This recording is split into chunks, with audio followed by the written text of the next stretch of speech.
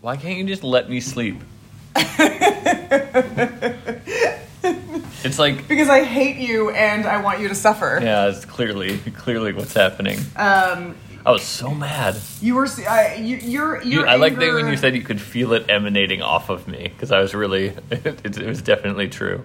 I feel like I feel like I warmed up last night. It was like cold last night. I feel like I got warm just from being angry. Oh, yeah, no, I mean, I could feel it. It was... do you remember what time it was? It was like 3? It was 2 to 3 a.m. Yeah. I can tell on my sleep watch the hour that I wasn't sleeping. Yeah, it's... I mean, I'm in a no-win situation with you because it's like you snore... you probably have sleep apnea. You probably have to go into a sleep clinic and get a mask and all of that stuff, and you become Darth Vader of sleep. But so it's like I either don't sleep because you're snoring, or you get.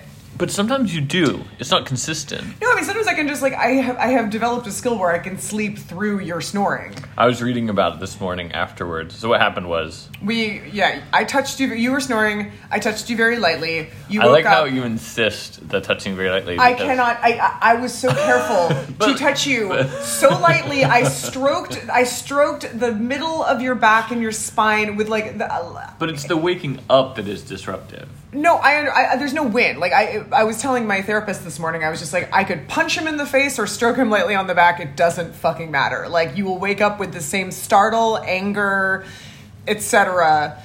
at my touch.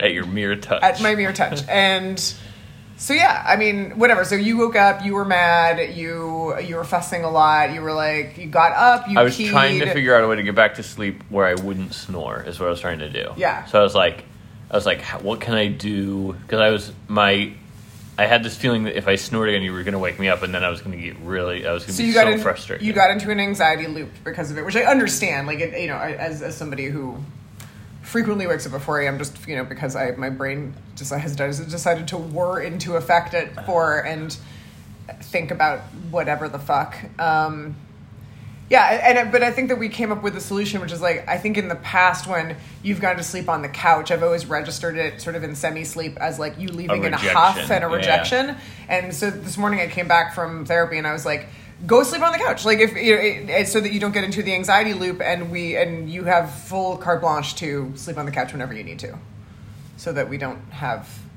Except if I fall asleep drunk, after watching TV, then you should try to get me to bed. It's a subtle it's a subtle thing with many different modes, different what is it? What would it be in like the army? Different strategy, different tactics, I guess. I just have to be tactical.